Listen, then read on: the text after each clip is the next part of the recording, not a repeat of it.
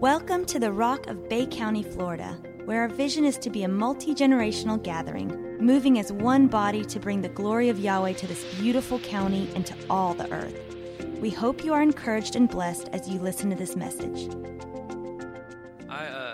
This is just something that got on my heart whenever Henry and Caroline were sharing about their stuff. I've never been more convinced of the process of setting the Lord before me. And there's just these little key things I feel like Holy Spirit has said to me today about the process, which you even talked about, my cancer's in remission. That's not the divine healing I'm looking for, but actually I believe that it is the divine healing, that there is a process that we step into. Now there are moments, and I'm not saying taking away from the miraculous working crazy, awesome power of Yahweh when you step into a situation, an atmosphere, and I believe it's where we're coming to, but we can't be expecting to step into an atmosphere if we're not also willing to step through a process. And so I believe what right now Yahweh is doing is he's taking this tribe, this family through a process that's leading us to a place that's going to be truly a homestead, a place that creates an atmosphere. People walk in and receive that sozo miraculous healing in an instant. But it's going to take people willing to walk through the process to step into that kind of anointing and that kind of grace. And I believe that Yahweh has shown me like where we're at right now, because you can already see me. I'm terrible at hiding frustration, and when something doesn't work with the sound, I'm just acting like a little kid up here, and I apologize for that. I just get so frustrated because these guys, I feel for them because they're trying everything they know to do, and we're in a gymnasium with just drywall and tin ceilings, and they can only do so much. So Mark, give them a break. I'm speaking to myself today, all right? But there's always within each step of the process a teaching that needs to take place that we have to open our heart to. And I think about when this family, when this tribe was put in a place where we went through this crazy transition. Here I am, and Apostle Ball is no longer with us in the sense that we've known him to be, and it's just this whole weird, we don't know what to do, but we just know to stay faithful and to just come and to see what happens. And it was very, there was moments in that time, but there was really only an opportunity for us to say yes. That was it. Every single day that I woke up and I had to come to speak and did not know what to do and what to say, I just had to say, Yahweh, if I'll open my mouth and you fill it. That's what you say, so I'm just going to say yes. That's all I can do is say yes. I'll step up here. If I need to get right back down, that's fine. I'm just going to come with a heart of saying yes. Even when I don't want to, I'm going to say yes. And there was this opportunity, and then we had this hurricane come and hit us, and we're standing in the midst of that, the results of that right now. But what happened is it was the ripping and the tearing or the scraping of the lens that took place, where everything was ripped away that we knew. And Yahweh says, I refuse to allow you to even just take that lens and cover it back up, fix what's within, and then still look through the same lens. It's impossible. It doesn't work that way. So he scrapes everything off. And first we receive the grace to stand outside the building. I was looking at pictures. I was showing Jonathan and Tamara this picture that I have sitting out right out here is probably the 12th haul of just junk out of this place. And I found they're in the middle of all the junk. Ben and I were about to leave for the day.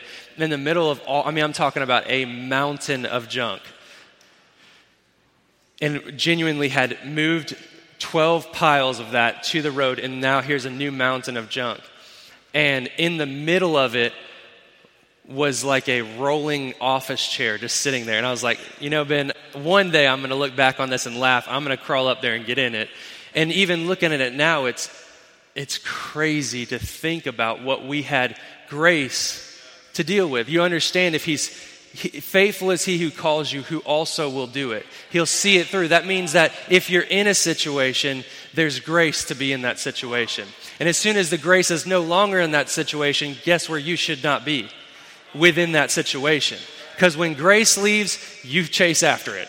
Run away from the grace. Run away from the lack of grace. I see Miss Grindstaff back there, who's was my second mother growing up. And since she's here, I'm going to take the opportunity to tell the story I've told you about 100,000 times, but it's one of the stories that you're involved with that changed the trajectory of our lives. And it was when we were trying to find a home in Nashville and we were trying to convince ourselves that, Holy Spirit led us here and this is what we're supposed to be doing. So obviously there's grace here. We're going to be able to handle it, though I am absolutely miserable. And so we went to her. She was a realtor, and we were talking about buying a house and just kind of going ahead and locking ourselves in. Because if we lock ourselves in here, maybe everything will get better and we'll pretend and it'll be great. And we go to her and she starts talking. We think we're going to sit down and talk about housing and the opportunity of how we get a loan and all that kind of stuff. We had no idea. And we end up talking about grace. She starts off with her realtor, just going through all the different things. And she stops and she's like, how are you guys doing? And if you know anything about her, you're going to open up. And she's going to draw that out of you. And the simple, like, well, how are you guys doing? To other people, we do the typical Christian, we're good. Everything, we're great. Fantastic. How are you? Tell us about what you're going through, because I'd rather just keep my junk behind me. Let's see what you got. But there's people that you talk to that have that grace that draws it completely out of you, and we just, before we even knew it happened. And she started to talk to us about grace, and she said, listen, the worst place to be is out of the covering of grace. And that means if there is grace present in a situation, even if you don't feel it and you don't feel like it doesn't seem like things are working out right, but Holy Spirit has put you in a place and He has not released you from it, you do not take that step away. However, there will be a day and it will be obvious where grace leaves that situation and you no longer should stay in that situation. And that was about all we got as far as our housing talk. We decided we weren't in a place really to even talk about buying a house. We just needed to search for, do we have grace? Is Holy Spirit present? And we both answered the same question. I'm absolutely miserable. I hate my job. I hate where we are. But there's grace here. And I cannot leave until grace has left this situation. I don't know what I'm called to do here, but I just know I'm supposed to be here, so I'm going to stay. Fast forward to us walking things out. It got way worse, but we walked it out, and we were faithful to walk it out. We get to a place where I'm sitting in my desk, and I've been praying, Yahweh, please, how is this really going to be that obvious that grace has left my situation? How do I discern that? What do I do? And He decided to teach me a lesson about grace. And I'm sitting there at my desk thinking about this, feeling like I'm coming to this point in time where I'm just at a crossroads and I don't know what to do, but I don't know that grace has left. And all of a sudden I hear these hands slam a desk, and I see this woman get up out of her office. She walks out of the office, slams the door, and just bails. This is a manager who had been there for over 10 years, and her name was Grace.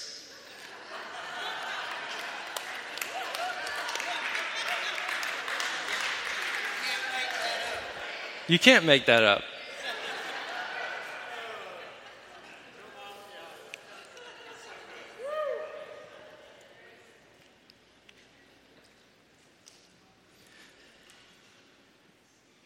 He's got you in His wraparound presence. And you got to trust that you are people of discernment, and not to discern everything that's wrong or whatever, but that just to discern grace at sometimes. That needs to be enough. Has He graced me here? Then I'm here, period. And so in that time, we had a grace to say yes in the midst of confusion. Then we had everything ripped away from us. We're sitting out here. We had a grace, and in that time, He was teaching us about what? One thing have I desired of the Lord. Bringing it back to the simplicity. That was so powerful. Jonathan was singing this morning. Take us back. You know what the garden is? Communion.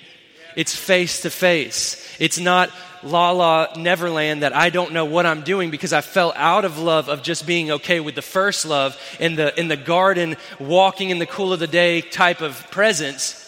So I needed to go off in Revelation world, and you can tell me every single revelation, but you can't tell me about the goodness of Yahweh from last week. You're off kilter here. Something's off balance. Revelation is good, but not from any other lens than the goodness of Yahweh. And so we had a grace to be right out here. then we had a grace to be right over there. And some of the coolest pictures, I think I have them on my text message thread with Henry, is all of us sitting out there bundled up like this. And it's raining, people wait in their car until they'd hear Ben start singing. They're like, oh gosh, okay, now we're ready. And we're freezing and we're huddled up and we're like this. But what's he doing? He's given us a grace to handle it and to show us why it's important to gather with a tribe, no matter if it's convenient and it feels good or if it doesn't.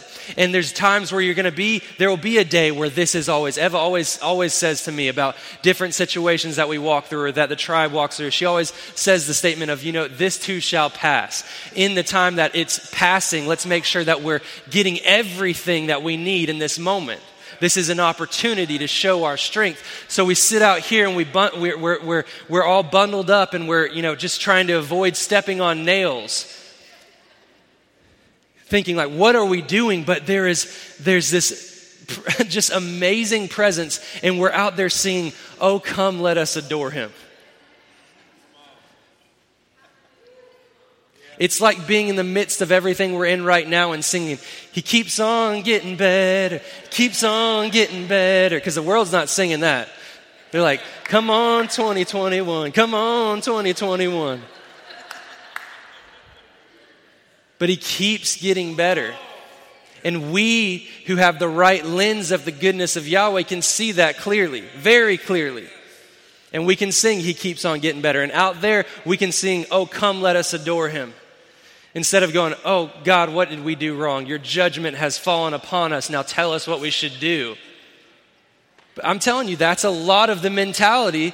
People are always looking at this judgment. He gives and he takes away. Job, if you look through the lens of Job, that's not a good statement. But if you look through the eyes of a kingdom son, then he gives, right? But if he's good when he takes away, he's not taking away just because he's fickle and back and forth and you make him mad really easy. He's saying, all my judgment is against anything that does not benefit you. So it might look like I'm taking some things away, like the building and the cushy life you had. I might be ripping some of that away, but it's just because I want to get you far enough from the shore that you can learn to trust me as Abba.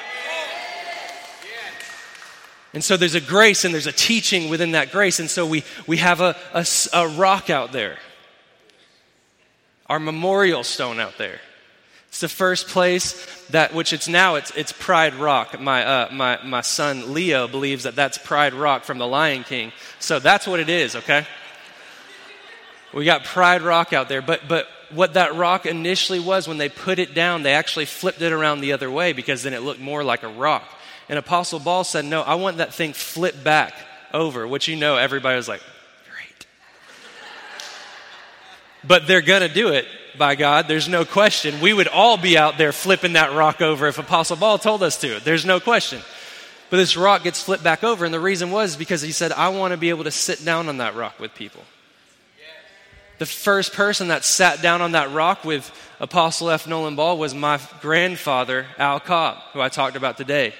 And he sat with him for the first time out there to share with him about his diagnosis.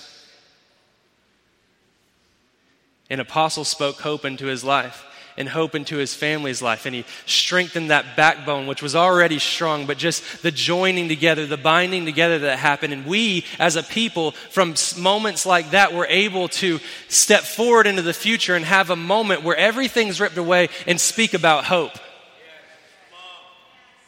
Because of the faithful decisions of people and generations before us. And so we have a grace there to learn about hope. And then guess what? We get a pole barn.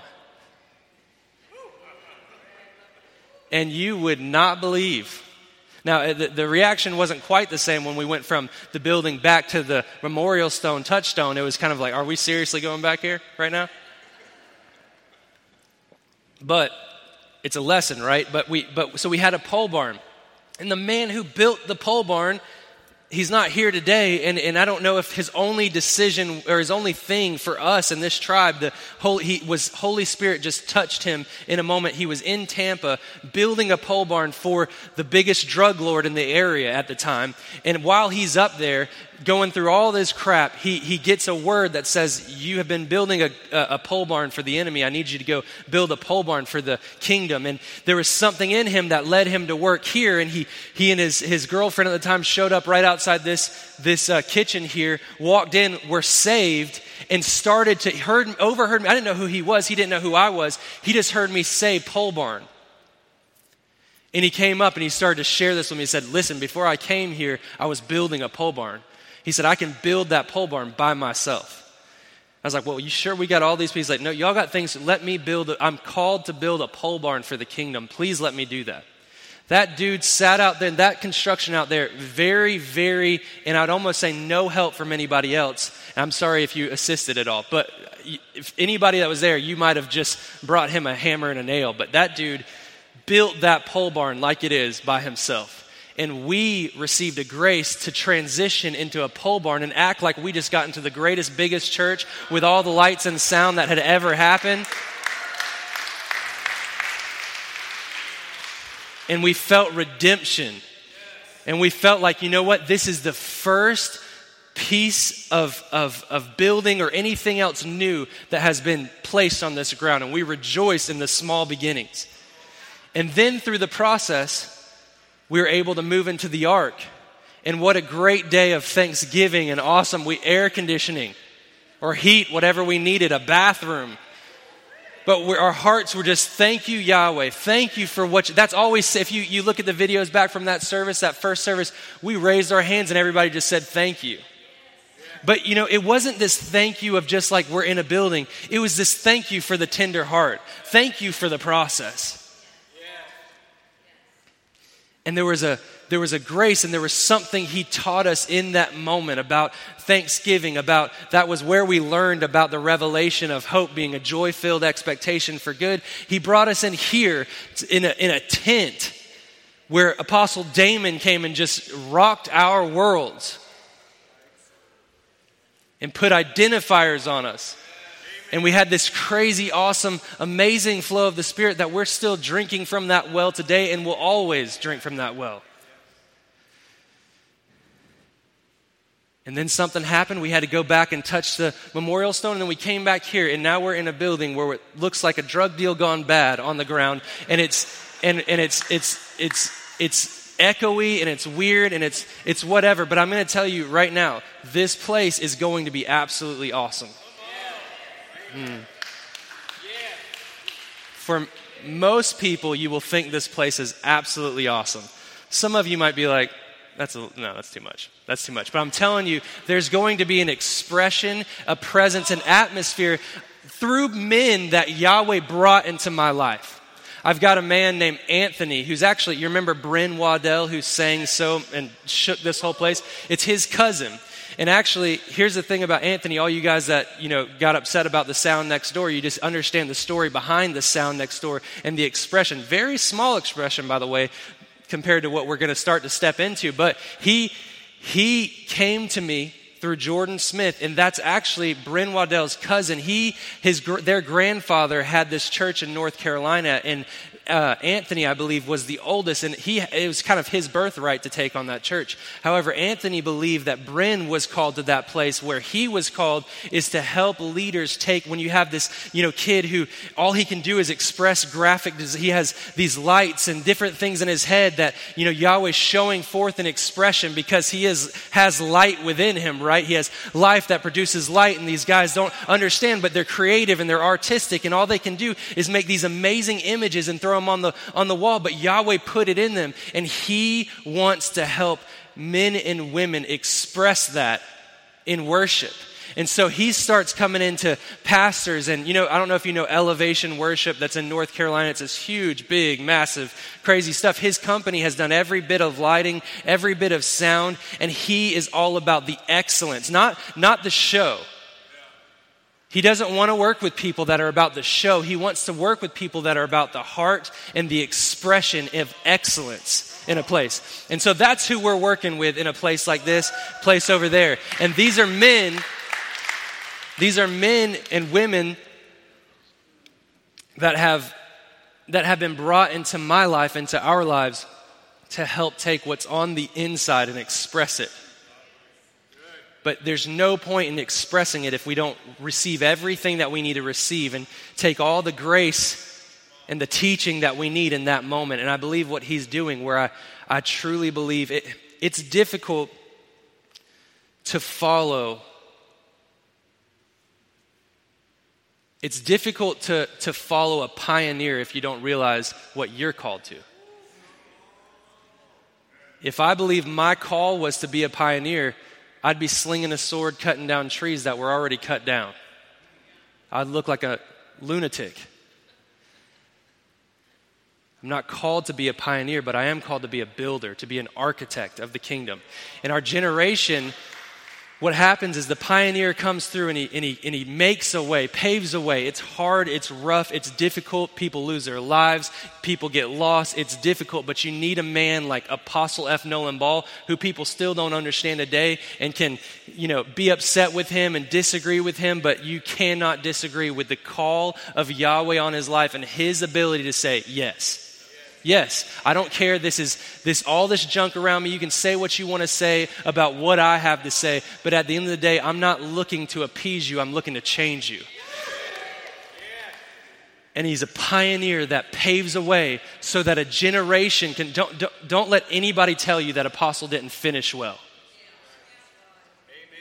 Apostle finished well. You want to know why he finished well? Because I am standing here today on a foundation in freedom to be able to express what I'm called to do.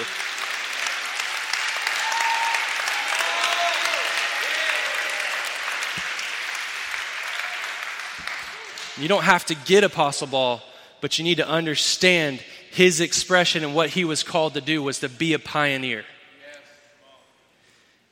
And you got to have a man locked in and steadfast to be a pioneer.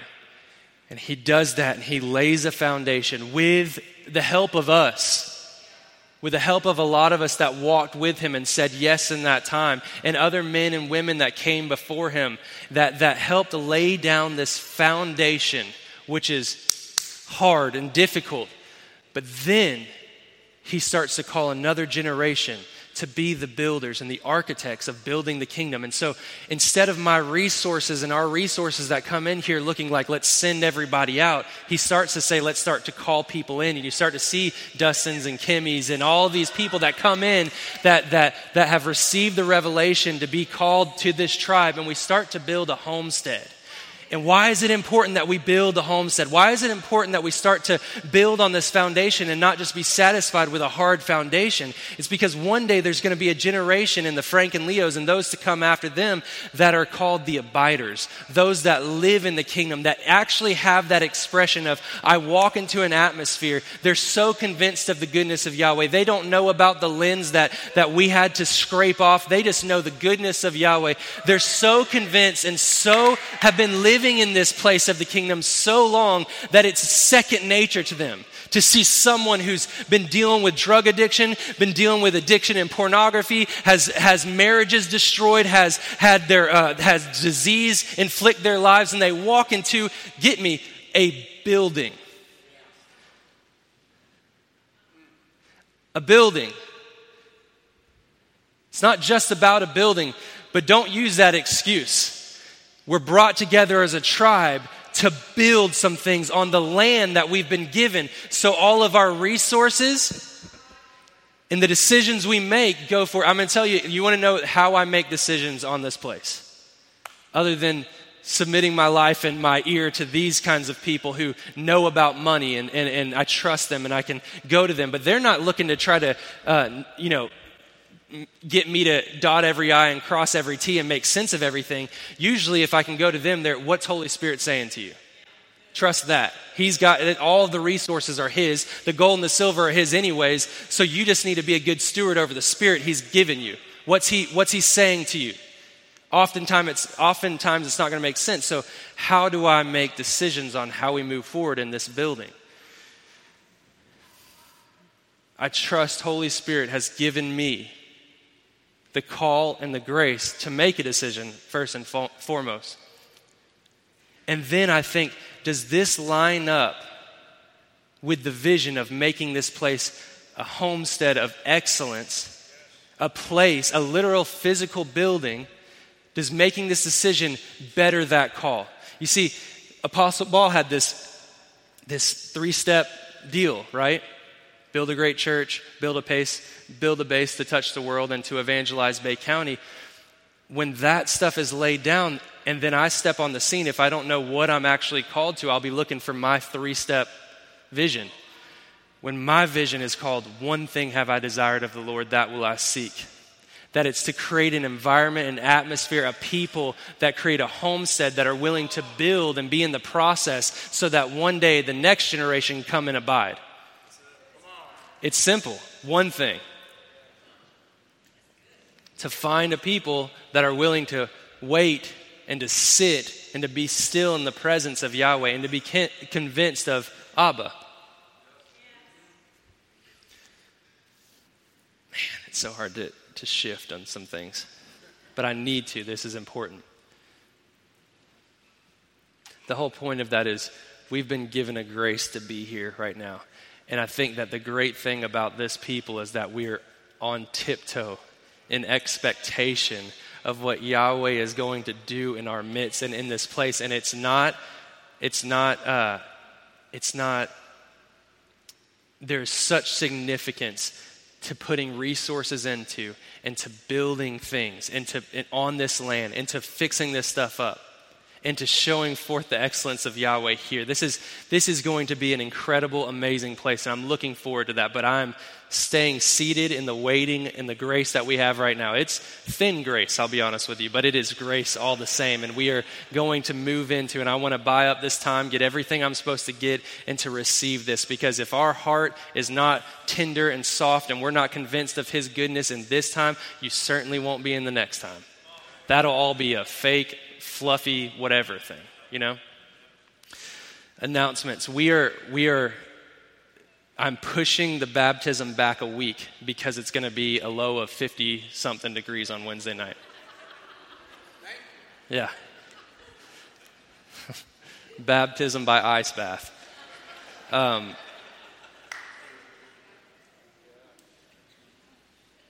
But I also believe that there's a waiting thing. There's a reason. What we tried to go to the state park, it's destroyed. The state park is all eroded. There's beach erosion. That's where I envisioned us going back to that place and being baptized in the Gulf. And it's destroyed by Sally right now. And then even the beach we tried to go to at Rick Seltzer, that's been destroyed. The only option maybe is like a pier park, Gulf, whatever. But I believe that we're in the waiting. We're going to stop. And right now I'm going to push it back a week. And if I need to push it back a week again, we'll push it back a week. And we'll see what Yahweh says to us. Amen. And it's not because it's going to be convenient. We might end up getting baptized in some cold water, and if you're too old, and you don't want to do it, then we'll do it. We'll find you a bathtub or something. But I love the heart and the significance of this moment. And so oftentimes we look at things and it causes you to question. If you're not convinced of His goodness and convinced of what He's speaking to you, you'll see all the roadblocks as this bad thing. Instead of seeing the roadblocks of, I'm trying to show you something else. I'm trying to show you the perfect way. And if you'll just wait for a second and you'll just take a breath and not get frustrated, I'm going to show you how this is supposed to actually go down. And so if that pushes us all the way to 2021, which I don't believe it is, I believe it's going to be in 2020, but I'm just going to trust and wait. So right now, as of right now, we will be pushing this thing back to a week, the next Wednesday. This Wednesday, we will not have the baptism, but I'm so incredibly encouraged and so excited about all of the texts, the calls, the face-to-face conversations of people saying, I believe I need to get baptized. I don't know why, I don't get it. I don't understand, but yes. Yeah, yes. Yes. My little son, Frank, they've been learning about Yeshua being baptized, and he just came up to me the other day and said, I want to be baptized. Josiah's asked to be baptized. And I'm able to sit at night in bed and talk to him about what that actually means. And that's super moving and so powerful, you know. And on the other end of the spectrum, you have my Mimi, Helen Cobb, who believes she's supposed to be baptized. I'm just wondering if she's going to have to really walk through that sand to get down to the Gulf.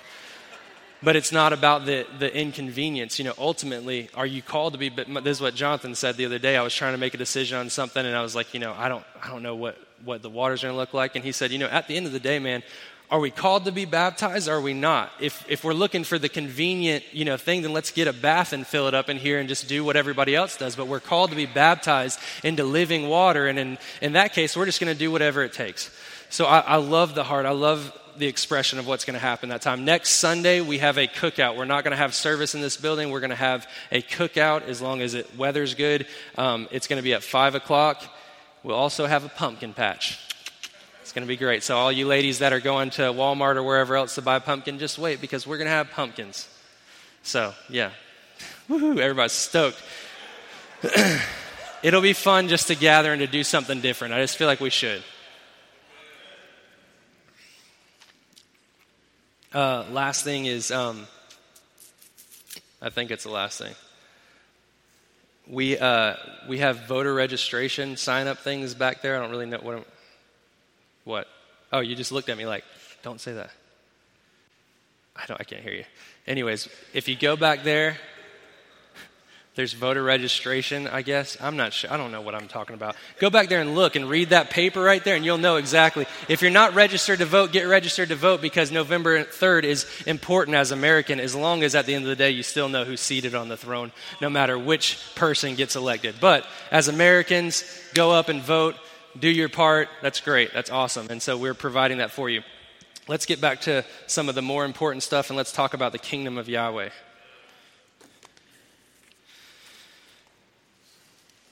Psalm 16:8. I don't know if you've ever heard this before. It's going to light you up. It's Psalm 16:8 in New King James Version is what I'm reading out of. I can't even make the joke because last week after I made that whole joke and said everything, someone informed me that I, in Matthew, said the wrong chapter. After I was all bold and was like, I'm going to say something about whatever. I thought I was funny, and then I went and messed up again. So give me the grace if I say the wrong chapter, and you can yell out the right chapter. Please do that for me. So Psalm 16:8, we've been so stuck in this awesome revelation of face to face. It's not a song. It's not just an experience, whatever that we've read. Everybody talks about the face to face, but what is face to face? And I believe the revelation He's given us is it's setting the Lord before you. That it's setting Him before you, making up your mind. Psalm 16:8 says this, I have set the Lord always before me. Because He is at my right hand, I shall not be moved. I have set the Lord always before me. The thing about setting the Lord before you is also that this is a process. I've learned that this is a process of setting the Lord before you. And in this process, you have got to be willing to take those steps of grace that are given. I think that when we talk about presence and we talk about face-to-face, a lot of times we think of that in the midst of a great song that's played or something we hear. And of course His presence is in that, but His presence is within us. 1 Corinthians tells us that, don't you know that you are His temple and that the Spirit of the Lord lives within you? And so there's moments where those things, there might be an atmosphere that creates something that makes you more aware of the presence within you. But the presence of Yahweh is within you. Yeshua is the hope that's within you. And so it doesn't matter if you're at the Piggly Wiggly or you're walking down the street or you're in a building like this, that the presence of Yahweh is there. And I think that we need to not underestimate the potency of that presence. When we receive the presence of Yahweh, when we receive salvation and we step in and we're baptized into the Spirit, there might be some things that need to be scraped off, which I've talked about that I believe is happening to create awareness, but it's there. And when that thing starts to rise up within you, and you talked beautifully about this already, Robert, but this thing starts to rise up within you and things shift, period. Understand that you cannot be in the presence, you cannot be face to face with Yahweh and believe that it's just going to be an experience. It's not just an experience. You might experience Yahweh, but if you're truly walking through the process of deciding to set the Lord before you, forever before you, that I'm going to set him before me, and the only lens I'm looking through is that the Lord is before me, not behind me, not beside me, but before me, that perspective is going to start to shift things. And I believe there's 3 areas really that this shifts. But I want. What's going on, dude? You got a new name, apparently. You're Jeffrey. I don't know why I can't think of Jeffrey's name. I missed it earlier. Yeah.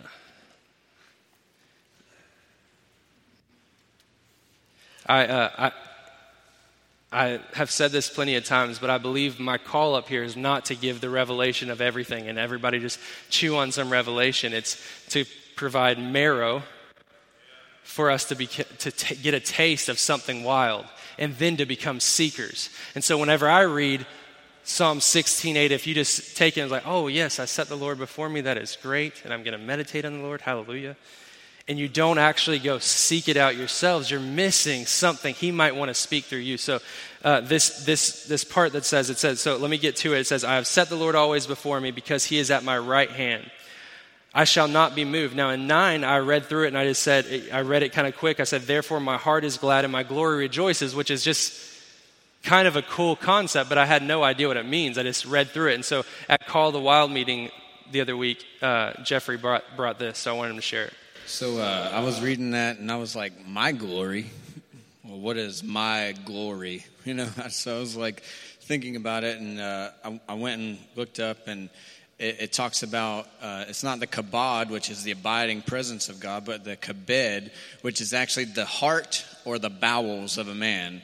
And where does the expression of our glory rejoicing? It comes from the tongue. So it actually means you're either the deep in you or your tongue. That can be your glory. And so I was thinking about that, and I don't know if you've ever stubbed your toe in the middle of the night, but did some glory come out of your mouth, or did something else, come?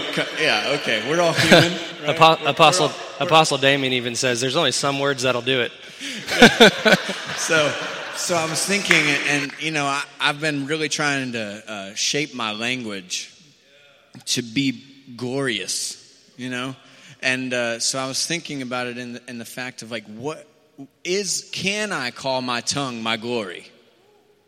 That was the question I had, and then it's like, can I call my eyes my glory? Which is what Mark was talking about when he talked about the senses. He said that every sense of who we are is made to glorify Yahweh. So can I call my eyes my glory? Is what I'm beholding glorious? Is what I'm hearing glorious? Because whatever I'm planted in, that's what's going to come forth. So plant yourself in glory so that when you rejoice, only glory comes forth out of your tongue. And when you see as he sees. And when you hear the voice of Yahweh. And you hear it clearly, even in the whisper.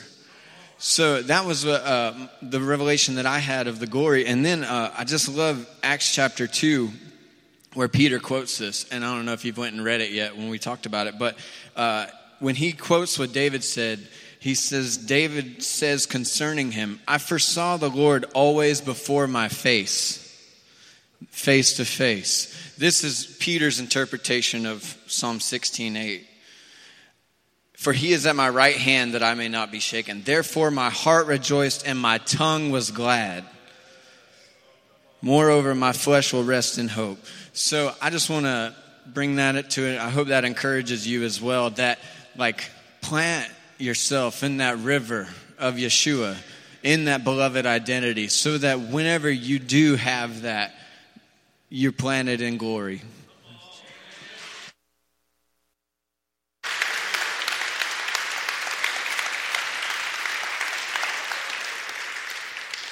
So good. it reminds me, him talking about this, if we've spent time before talking about the power of our tongue. And our tongue is the power of death and life, the Bible tells us. And actually, Apostle Paul used to talk about when he speaks a word, he could speak it now, but it could be in China tomorrow. You know, and he talked about that. And I was like, yeah, that's a great thought. By the Spirit, amen.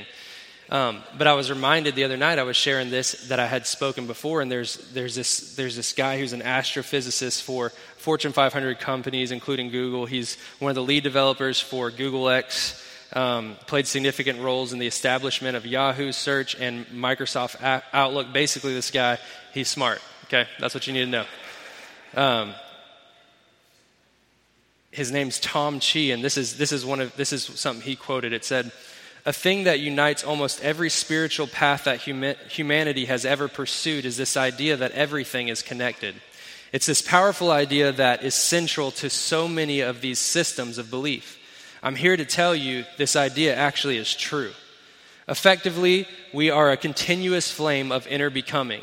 In a given day, you basically bring in a little more than a kilogram of solid material, 2.5 kilograms of water between what you drink and the water in your food, and you actually also interchange almost a kilogram of air. So what this actually means is that 7% of your body exchanges out in a single day. That means 7% of you yesterday is not here anymore. The stuff that you are right now, tomorrow, 7% of that is going to be gone. To give you a sense of what 7% of the body is, it's roughly the mass of your arm. It means that over the course of 2 weeks, you actually exchange out the equivalent to the entire body mass of your body. You think that you are you, but really, from 2 weeks ago, you kind of aren't. And definitely from a year ago, you are not. We are constantly in this state of inner becoming, and what are we inner becoming with? The earth. Based on wind patterns of the earth, air reaches the other side of the planet in just 4 to 5 days. What this actually means is that the breath that you're taking right now, part of that was literally on the other side of the planet 4 or 5 days ago. It also means that the stuff that you're exhaling right now 4 or 5 days ago, or 4 or 5 days from now, could become a flower in Germany or the Sudan.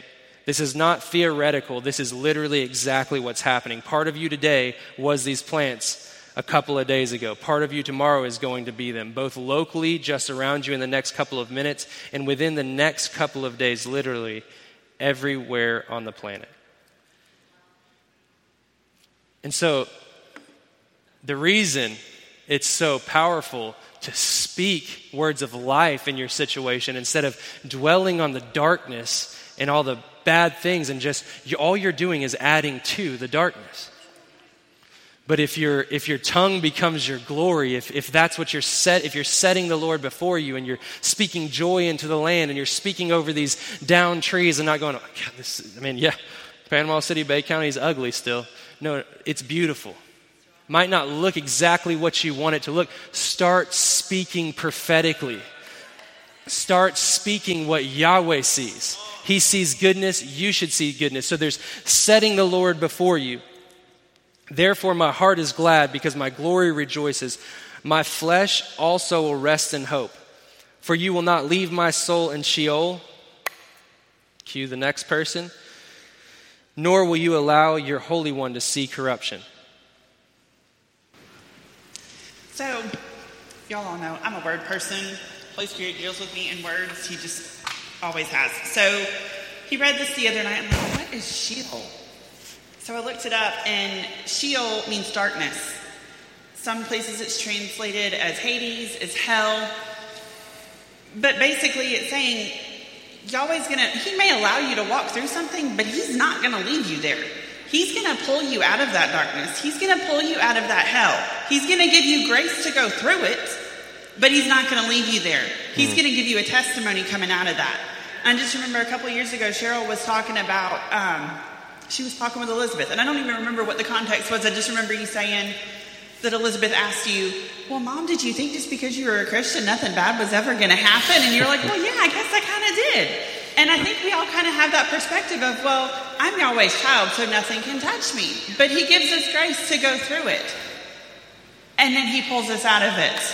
And my prayer is for me, well, and for all of us really, not that anybody sees bitterness in us for the things that we've walked through, but people see the testimony of Yahweh in us and what he's pulled us out of. That's right. Amen.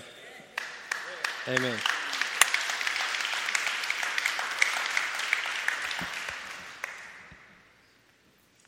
For you will not leave my soul in Sheol, nor will you allow your Holy One to see corruption. You will show me the path of life. In your presence is the fullness of joy. The fullness of joy. At your right hand are pleasures forevermore. Cue the next person, Abba. I'm just kidding. I'm just messing with you. But again, right hand. Setting the Lord before you is not setting him before you, but it's face to face. He's at my right hand and I'm at his right hand, this is the only way to be face to face with the Father. And so I believe that there's 3 areas. I'm gonna speed this up a little bit. We always have next week. No, we don't. We have a cookout. But I'm gonna try not to be too long here. But the first way is absolutely one of the most simple foundational things that we've just been talking about most of this morning. But it started out in this journey when we set the Lord before us. There's one thing you have to get. If you don't have this, the rest of these roaring 20s or whatever day you're walking in will not make sense. You always fight against this true revelation, and that is Yahweh is good. It's simple, but he's good. Yahweh is goodness. He's not just good, he is goodness. Every good gift came from him. He works things together for our good, and he didn't send the storm or the cancer, but what the enemy meant for evil, Yahweh can take and turn it for good. So before you start to stress out, just set the Lord before you and let him have opportunity to step into the impossible, which is where he dwells anyway, because impossible is not impossible. There's a difference in what we see in the earthly realm and the heavenly realm, what they are receiving, and we're called to be vessels and portals to bring heaven to earth. So the quickest way to shut off your portal is to just freak out and to immediately look for the judgment of Yahweh. What was the judgment? Well, he has a whole book called Judges, and in Judges he picks the most unlikely, unequipped, unqualified person and sets them high to defeat wickedness. He's the God of the impossible. He's not this man with a gavel and a robe. This is what Apostle Damon has changed so much in so many of us, is this revelation of Abba. And I'm going to tell you something. I want to challenge you with something this week that I've started to challenge myself with. If you remember the first time we talked about the Abba revelation, I had the worship team. They think this story will never go away, and it won't, but it's okay. But I had this song that spoke to me in Nashville, and it was called Daddy, I Love You. And when I heard it, I thought it was a Father's Day song. And it was on this website. It was on YouTube or something, and I thought I was playing Christian songs, and it said, Daddy, I love you. And I was like, what are they, what happened? Is this an ad or what? But it was such this just beautiful song of Daddy, I love you. And so I brought this to the worship team. I said, man, it gets me. I just think we need to sing Daddy, I love you. Well, all we have sang and all we speak here is Yahweh, because there is a revelation of Yahweh, which is a great, amazing revelation, but we speak the name of Yahweh. So they started off, Yahweh, I love you. Yahweh, I love you. And I think the next line is, there's no greater name that I've ever found, or something like that. And we sang Yahweh because that's revelation. But I in that time, something rose up in me, and I said, guys, no, it's not Yahweh. You need to sing Daddy, I love you. And if you want to challenge yourself, because we're always looking to shift and mold, can you dare to believe that there is a revelation deeper than Yahweh? I think that Yahweh is so knowledge-based. He is sovereign, and he is powerful, and he's mighty, and it's awesome. But you don't find Jesus speaking about Yahweh. You hear him speaking about Abba. And if we are sons, we have to be able to use the name Abba, Father, which is something that is actually translated into Papa God, Papa, Daddy. If you're really Southern, it turns in, there's like an I in there somewhere. I haven't figured it out. It's like Diddy. I don't even know how you say that. But whatever is the most intimate way that you know a fatherly name, I challenge you, just do 1 week. 1 week. Every time you go to say Yahweh, I want you to replace it with Abba or Diddy or whatever you want to say. Replace it. And if you talk about Yahweh, use the name Abba. I can't tell you how stirred as a father I am. The other day, just literally the other day, I dread the day when my kids stop calling me daddy. I really do. There's something about just that innocent child, I give it all to you name of daddy. And if you're in the South, you might never change the name daddy. No matter if you're 45 or 12, it's going to be daddy. But Daddy, and Frank, I found myself, I was sitting on the couch and I heard Frank in the other room. He was calling for his mom and he said, Mommy, and she didn't answer. And I was like, and I just, all of a sudden, something rose up in me and I was like, say, I want to hear you say daddy. Say daddy. And all of a sudden I heard, Daddy? And I was like, yes, son, yes. Yeah. And it sounds like kind of a funny story, but I truly believe that it's how Yahweh sees us today, this tribe. It's like, let me hear it. Call on my name. I know, no, not Yahweh. I got you. You know my name's Yahweh. Say, Daddy, to show me that we have a father-son, intimate, face-to-face, I'm set before you, you're set before me kind of relationship. And that's the lens how you see me, not just my sovereignty, but in a deeper revelation, like genuinely. Yahweh is an amazing revelation, but we're always called to go from faith to faith, revelation to revelation, glory to glory. And I'm telling you, the next step in that is Abba. When you start having that so convinced of his fatherhood in your life and your sonship in his life, I believe it's stirring something within him. You gain access to something you didn't have when you just said Yahweh. Doesn't mean that Yahweh's bad. Doesn't mean that God was bad. It just means that there's another step. And that next step, that to challenge yourself, is to call him Abba, call him Papa, call him Daddy, and see what starts to shift in your life. So the first thing that starts to shift when you're setting the Lord before you, and again, it's a process, but is that your view on him is going to change. You step closer and closer, and every day you're making the decision. Remember, how to set the Lord before you in a practical sense is when you wake up in the morning, set the Lord before you. When you go to sleep at night, set the Lord before you. Because we were designed to meditate on things. And Psalms 1 tells us to meditate on the law of the Lord. Right? It says to meditate on it day and night. But you don't have to do much. You don't have to get a pillow and sit down and hum. It's just who you are. We're designed to meditate. Put anxiety before you, guess what? You will meditate on that day and night and day. Put a situation before you. Man, I like that. Come on, give me some power. Put anxiety before, put your problem before you. Put your situation before you, and we all do meditate day and night. Because we were wired to meditate day and night. It's just, what are you putting before you?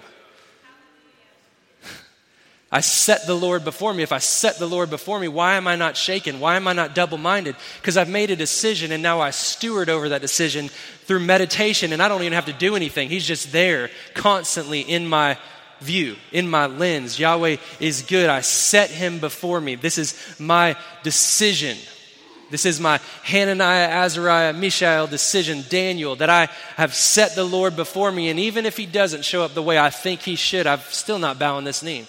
This knee does not touch that ground because I'm convinced of his goodness, and whatever happens is good. There's no more powerful way to live than to live your life through the lens of Abba and sonship.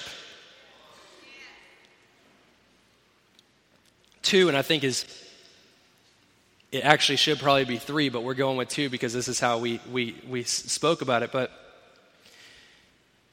is our neighbor, is people. And this is one of those things that we kick out, like, I know, I got it. We love our neighbor. I got you. I get it. Yep, pray for it. I got you. I get it. I don't want you to get it. I want you to do it. We have got to step into a place where we are convinced so much of, if I'm a son and the words coming out of my mouth is my glory and his glory, if that be true, then what is it that shows me as a son?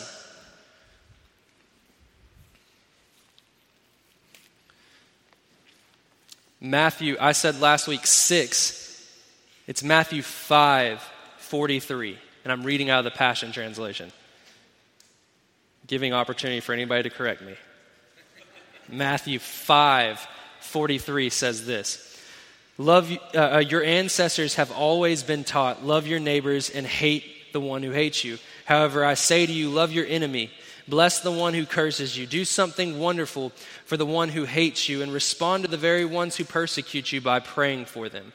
For that will reveal your identity as children of your heavenly Father." Stop looking for all the different things and words you can say and walks you can walk. If you can't pray for your enemies, then you've missed your revelation of sonship. For that will reveal your identity as children of your heavenly Father. He is kind to all, bringing the sunrise to warm and rainfall to refresh, whether a person does what is good or evil. What reward do you deserve if you only love the lovable? Don't even the tax collectors do that? How are you any different from others if you limit your kindness only to your friends? Don't even the ungodly do that? Since you are children of a perfect Father in heaven, you are to be perfect like him. And perfect is not perfect in the way that we see it in American culture. Perfect means complete. Complete in him. That you are incomplete without him, but with him you are complete. Complete together. And I think that if you bring it into context of today, it's so much easier. Right now, there's so many people out there, and rightfully so, praying for the new Supreme Court Justice nominee because they believe that she can bring justice to situations like abortion. And so you have Christians raising up and saying, let's pray for this new nominee. Let's make sure she gets set in the place. And we see this overwhelming just move for this thing. But to be honest with you, that's an easy and necessary thing to pray for. But what we also in the same breath need to be praying for, not just the right people to be placed in the right position, but that hearts start to change. Because there's a lot of things that we pray for that we have not prepared our heart to receive the breakthrough, even if it came. So we can pray for abortion, but we need to also simultaneously be praying for the spirit of adoption to raise up in kingdom sons and daughters who will step into place and say that since you are not going to be killed, which you should not be killed, I'm going to step into the place of saying, I'll be your dad. I'll be your mom. If they're not going to step up, I'm going to step up. That's where Christians and kingdom sons and daughters should be praying into. Because if you're not in that place, if you're not willing to do that, which is a hard thing to think about for a lot of us, don't pray that prayer. Also, pray that the spirit of these moms and dads start to come up and they start to take responsibility for their actions and start to step up, not just because, well, I have to, but because there's a spirit that rises up inside of them. They realize I've been given something that is greater than me, that I need to be a mommy, I need to be a daddy to this precious life. But we start to pray. You got so many people that'll pray. This would be a Henry and Caroline thing right here. People pray for millions, and they want to. Yahweh, give me just the increase. Let me be a financier of the kingdom. Hear that all the time. Let me be a financier of the kingdom. I promise, if you give me all this money, what I'm going to do is I'm going to take it and I'm going to use it for good. You'll be so impressed, and he's going to be like, "Well, what did you do with the $20,000 a year? Were you a financier of the kingdom then?" Or what about the $6.50 an hour job? If you want to be a financier of the kingdom, make sure that you have the infrastructure within your heart to handle it. Because if you don't, you'll squander it, and it will be not his glory or your glory, it'll be your demise. And it will not speak well of the kingdom. If you want to have millions and you didn't go to Henry and Caroline's class, I question if you're wanting the infrastructure to handle that. There are things set in our lives that prepare us and give us a moment. So instead of praying for the millions, pray for the infrastructure of your heart. Pray for the wisdom it would take to manage that money so that if you can first be a good steward over that money, then you can use it for the glory of the kingdom. But don't kid yourself believing that if I've got more, I'll be able to do more. No, take what you've got, steward over what you've got, and then start to do amazing things. You'll start to see that increase start to come. Stewardship. It's the same thing that you can take that with money and start taking it with setting the Lord before you. It might be a simple thing of practicing saying Abba in the morning. Praying to Abba. Putting the Lord before you. Setting your mind and making your mind up. It might be as simple as that, but watch you steward over that. Watch you every time something gets anxious, something gets stressful, that you set the Lord before you in your situation and watch what he can do with that. It's about the tithe. Like people don't understand tithe and offer. Are you giving? If you're not giving, it's not going to be given unto you. Start foundationally with, I'm going to bring my first and my best, my 10%. I love the people that can't tithe but always have a revelation beyond tithing. You know? They can't tithe, but they have revelation about how I'm supposed to do this with my money and stuff like that. Well, can you just give 10% to the tribe that you've been joined to? And I know I'm preaching to the choir because we're all so good at this, but at the same time, don't let it become just child's talk. Like this is something we got to pass on to the next generation, or we'll have great buildings with nothing to maintain and to continue this thing, to continue an atmosphere of transformation in this place. We've got to be good stewards over the things we have, and sometimes it just starts with the step down the road. And so when we come into this place of saying we want to set the Lord before us and we want to not be double-minded and we want our glory to rejoice and we want to be full of joy, well, let's start before all of this big revelation. Let's start with just, Abba, I want to set you before me this week. Abba, when I'm going to bed tonight and I'm stressed, visit me in the night. That's what this scripture actually says right before it says, I will bless the Lord who has given me counsel. My heart also instructs me in the night seasons. In the very night, meditate on him day and night. All in.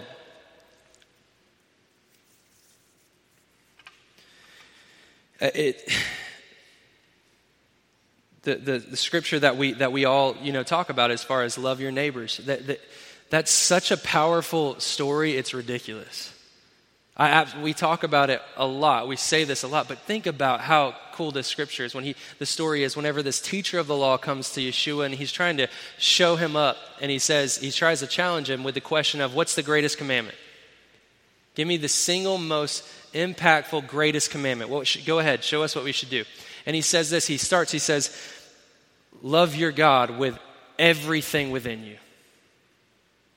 And you know that they're sitting there going, this guy.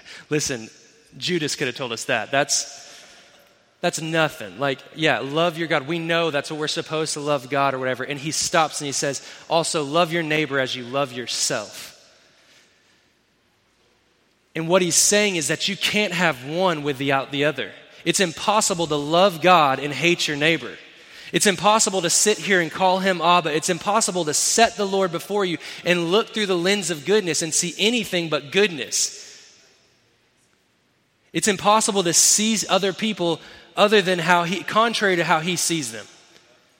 So he says, love your God. But then I think what you could add there is, and then expect to love your neighbor like you love yourself. Most of the time you see people speaking against everyone else and just all this venom coming out is because they haven't learned to love themselves either. Right? So it's this cyclical thing. This is why I said this should probably be number 3. But first you're going to learn to see Yahweh. Then you're going to learn to see yourself and your beloved identity. From that position, there should not, if you're truly beloved, if you're truly who you're called to be, then you know you're anointed to bring good news to the downward, brokenhearted people. That would be your goal. That would be your opportunity. You'd be looking for divine appointments. Which is a fancy spiritual way to say looking for opportunity to show his goodness. There's the scripture of the Samaritan woman at the well that we've spoken about. And I love how the beginning of that scripture talks about Yeshua going into this area, and it says he had to go through wherever that area was. I can't remember the name right now. He had to go through, what is it? Samaria. Well, yeah, that makes sense. Let's just say it's Samaria. So he had to go through Samaria, and the words are actually he had to. But the word is day, which actually means to be divinely necessary.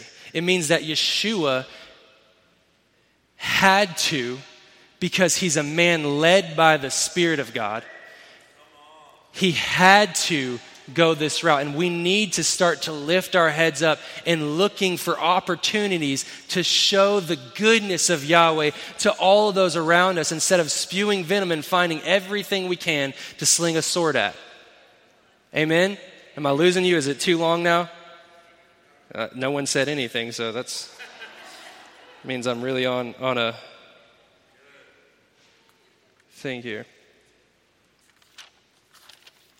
So what I said should be 2, and 3 should be 2, and 2 should be 3. That's because this is one of the biggest things I felt this morning, and that's why I'm just going to continue push through and get to this. I believe this is important for today, and I'll be very brief in this. But I think one of the hardest things to do as we start to set the Lord before us, in the process of setting the Lord before us, is when you start to do that thing that sounds really, really cool, when you get close enough to see yourself in his eyes, in the light of his eyes. That's how close it's talking about. That's the apple of his eye, and he starts to show you things about yourself that you might not be ready to receive. See, the reason it's a process is it's a continual yes.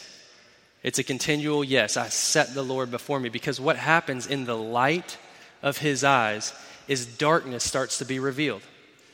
There's a great revelation of, it doesn't mean that it's this awful bad thing, but things start to be exposed. I've lately, as we've been talking about setting the Lord before you, I can't tell you how many different people I've started to talk to where they don't mean to even say expose some things, but they're getting exposed.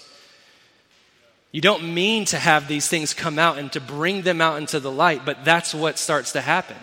And the closer you get to light, the more exposure that starts to happen in your own life. And you have to remove, there's something that cannot exist in the face-to-face contact with Yahweh, and it's called the mask.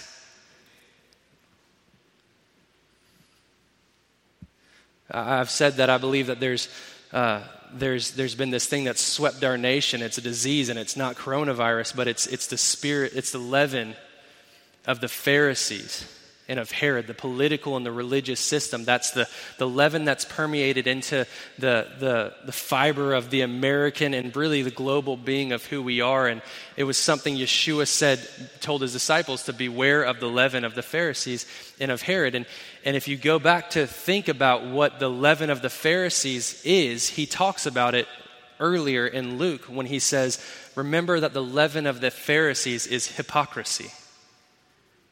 And hypocrisy is not just doing something one way or saying one thing and doing the other, which is what we might know it as. It actually comes from a Greek word, Hippocrates, which is actually not a negative word. It's a word that refers to the exchanging of a mask, an actress or an actor who is meant to play multiple roles, and they exchange masks in plays.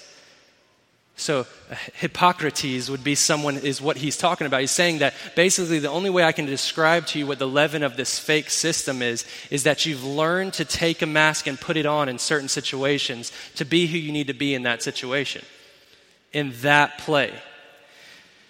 And we talk about the Pharisees and we talk about the false prophets, and we act like that's these religious leaders that are just trying to get all this money and fame and be this person, and there's your Pharisees. And then the false prophets would be these people that are just coming out here speaking stuff, but they're not living the right life, and they're just these horrible whatever people. We put them in these categories, and we say that's them, and we speak against them without turning that light towards us. And it's what starts to happen. Am I a hypocrite? Is there Hippocrates in my life? And I think a lot of us could say yes to that. You might not want to, but it's what's going to start to be revealed, and you won't be able to wear it anymore. the false prophet, it says, how do you discern between the false prophets? Because it says that the true ones will confess that he is Jesus, that Jesus is Lord. They will confess. The word confess is homologio. It doesn't mean just to say, yeah, he's Jesus, because we got a lot of people that do that. It actually means to manifest. It actually means to say the same thing as. It would be the best depiction in the Bible of homologio would be Yeshua saying, I do nothing I don't see my Father do. Then I only say what I hear my Father say. And so if we're not saying what we hear the Father say, if we're not doing what we hear the Father, see the Father do, then we can actually fall into the false prophet category. And if we're very good at coming into this place and saying, I'm going to wear the mask of I'm the good churchgoer, I'm faithful, I'm here, I'm bringing my tithe, those are all great places to start and not a good place to end. And you have to come to the place where this isn't a mask. And so you come into a church and this is one way. You go to your work and the Lord's behind me. And I go to a situation where things get hard and the Lord is back before me. And I'm going to pray into the situation. We've become hypocrites, Hippocrates. Why is it so important? I'm skipping so much, but I'm going to today. I'm going to skip it and we'll come back to it. Why is it so important? Romans 8:18. This is the Passion Translation. Giving room for people to correct me. Checking myself. Romans 8:18. This isn't negative. Stepping into the. I wore the mask, and every once in a while, I feel the need to pull it back. To be something that someone else needs me to be other than who he's called me to be. Because typically when you're face to face with the Father and you start to see him, yourself as he sees you, it doesn't look like what you thought it should look like. It didn't for me, and I believe that most of the times you start to hear different things, you start to see different things, and we call ourselves people of faith, but what faith looks like is a little boat, little tiny wooden boat, sitting on the side of a comfortable shore with one sail and no paddle and no rudder. Looking into a great abyss of unknown. Faith always precedes understanding. The Bible tells us it's by faith that we understand. And we have to come into a place where we fully trust him enough in all of our ways. We acknowledge him. We fully trust the Lord and acknowledge him in everything that we do. We're willing to step into a little boat and go off into nothing and trust him that in his goodness. In every situation that we do. So this is why. Why is it so important? I am convinced, this is 8:18, Romans 8:18 in the Passion Translation. I am convinced that any suffering we endure is less than nothing compared to the magnitude of the glory that is about to be unveiled within us. I always do this, today. I like to throw today in there. So we stop putting this back in the past when the scripture was written and start seeing it for today.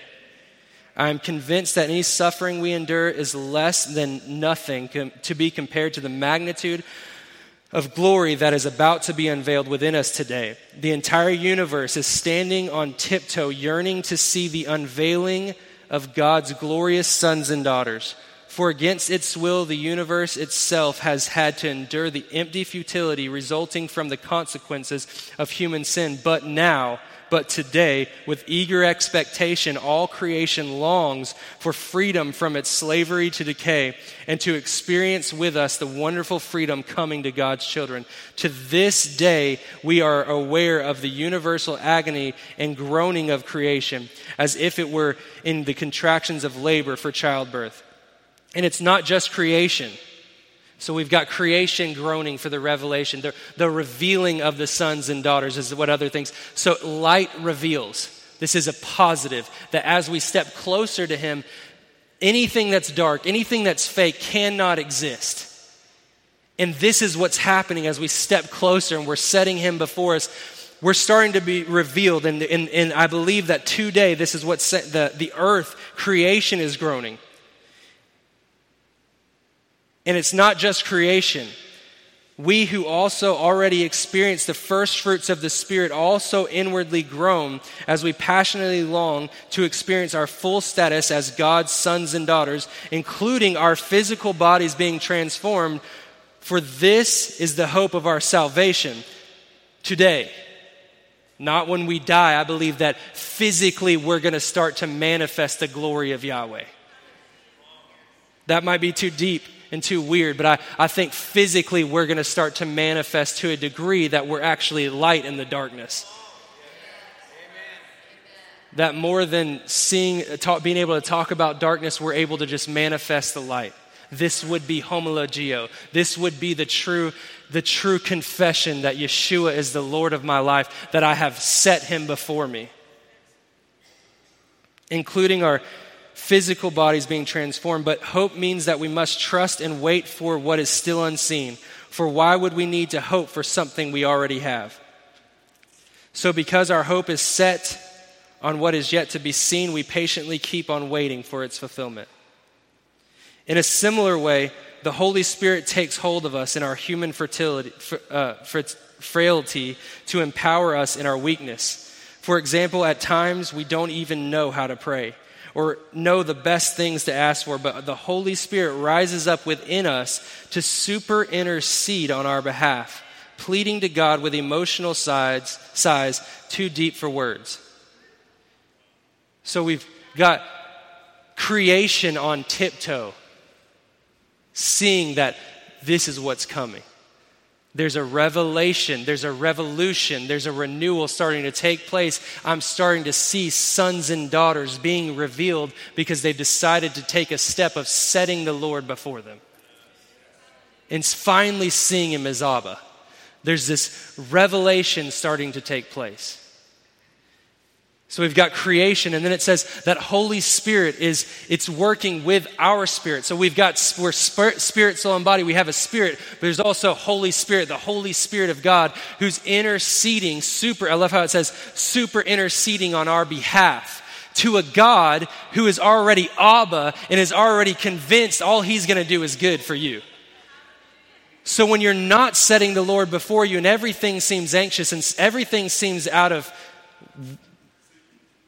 sequence, something seems wrong, it's because you're working against the Trinity of God who is interceding on your behalf.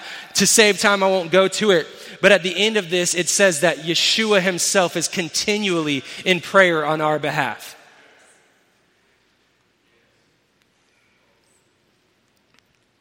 It's not about us having a good situation if we can set the Lord before us. So that's something that is a consequence of it. Here's the other thing, is that I believe setting the Lord before you, there's not all these things you have to do except make your mind up and to put that before you. Everything else that is talked about is a consequence of having the Lord in front of you.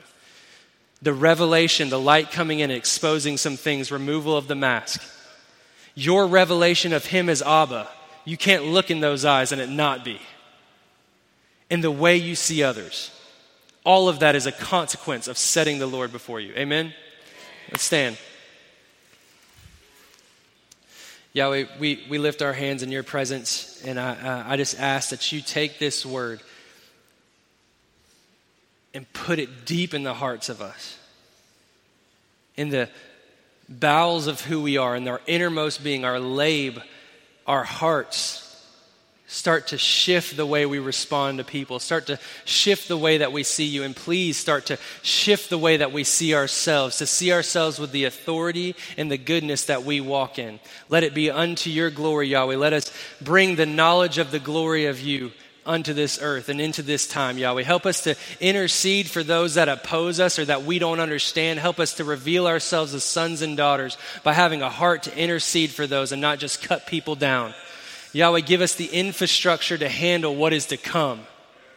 The goodness and the glory that's to come. Let us change our hearts and our minds to be able to handle everything that is coming in your goodness in these days, Yahweh. We stand in the days of awe and we rejoice and we say thank you that we were born for such a time as this. That you designed every bit of me, every quirk I have, every thought that I have. You have designed me to operate the way that I operate, and I'm perfect with you, Yahweh. I'm perfect with you, Abba. See how hard that is? Abba, we love you. Daddy, we love you. As we give today, Yahweh, as we prepare our hearts to give our first and our best, let it be an impetus for our infrastructure to handle this people, handle the wealth of the wicked coming into the hands of the righteous. Let them become the righteous that receive the influx of your glory, shaken together, pressed down, full and running over, Yahweh. Let us be blessed when we come in and blessed when we go out, Yahweh. We love you, Abba, and we thank you for this time. Amen. Thank you for listening. For more information on the Rock of Bay County, please go to therockofbc.org.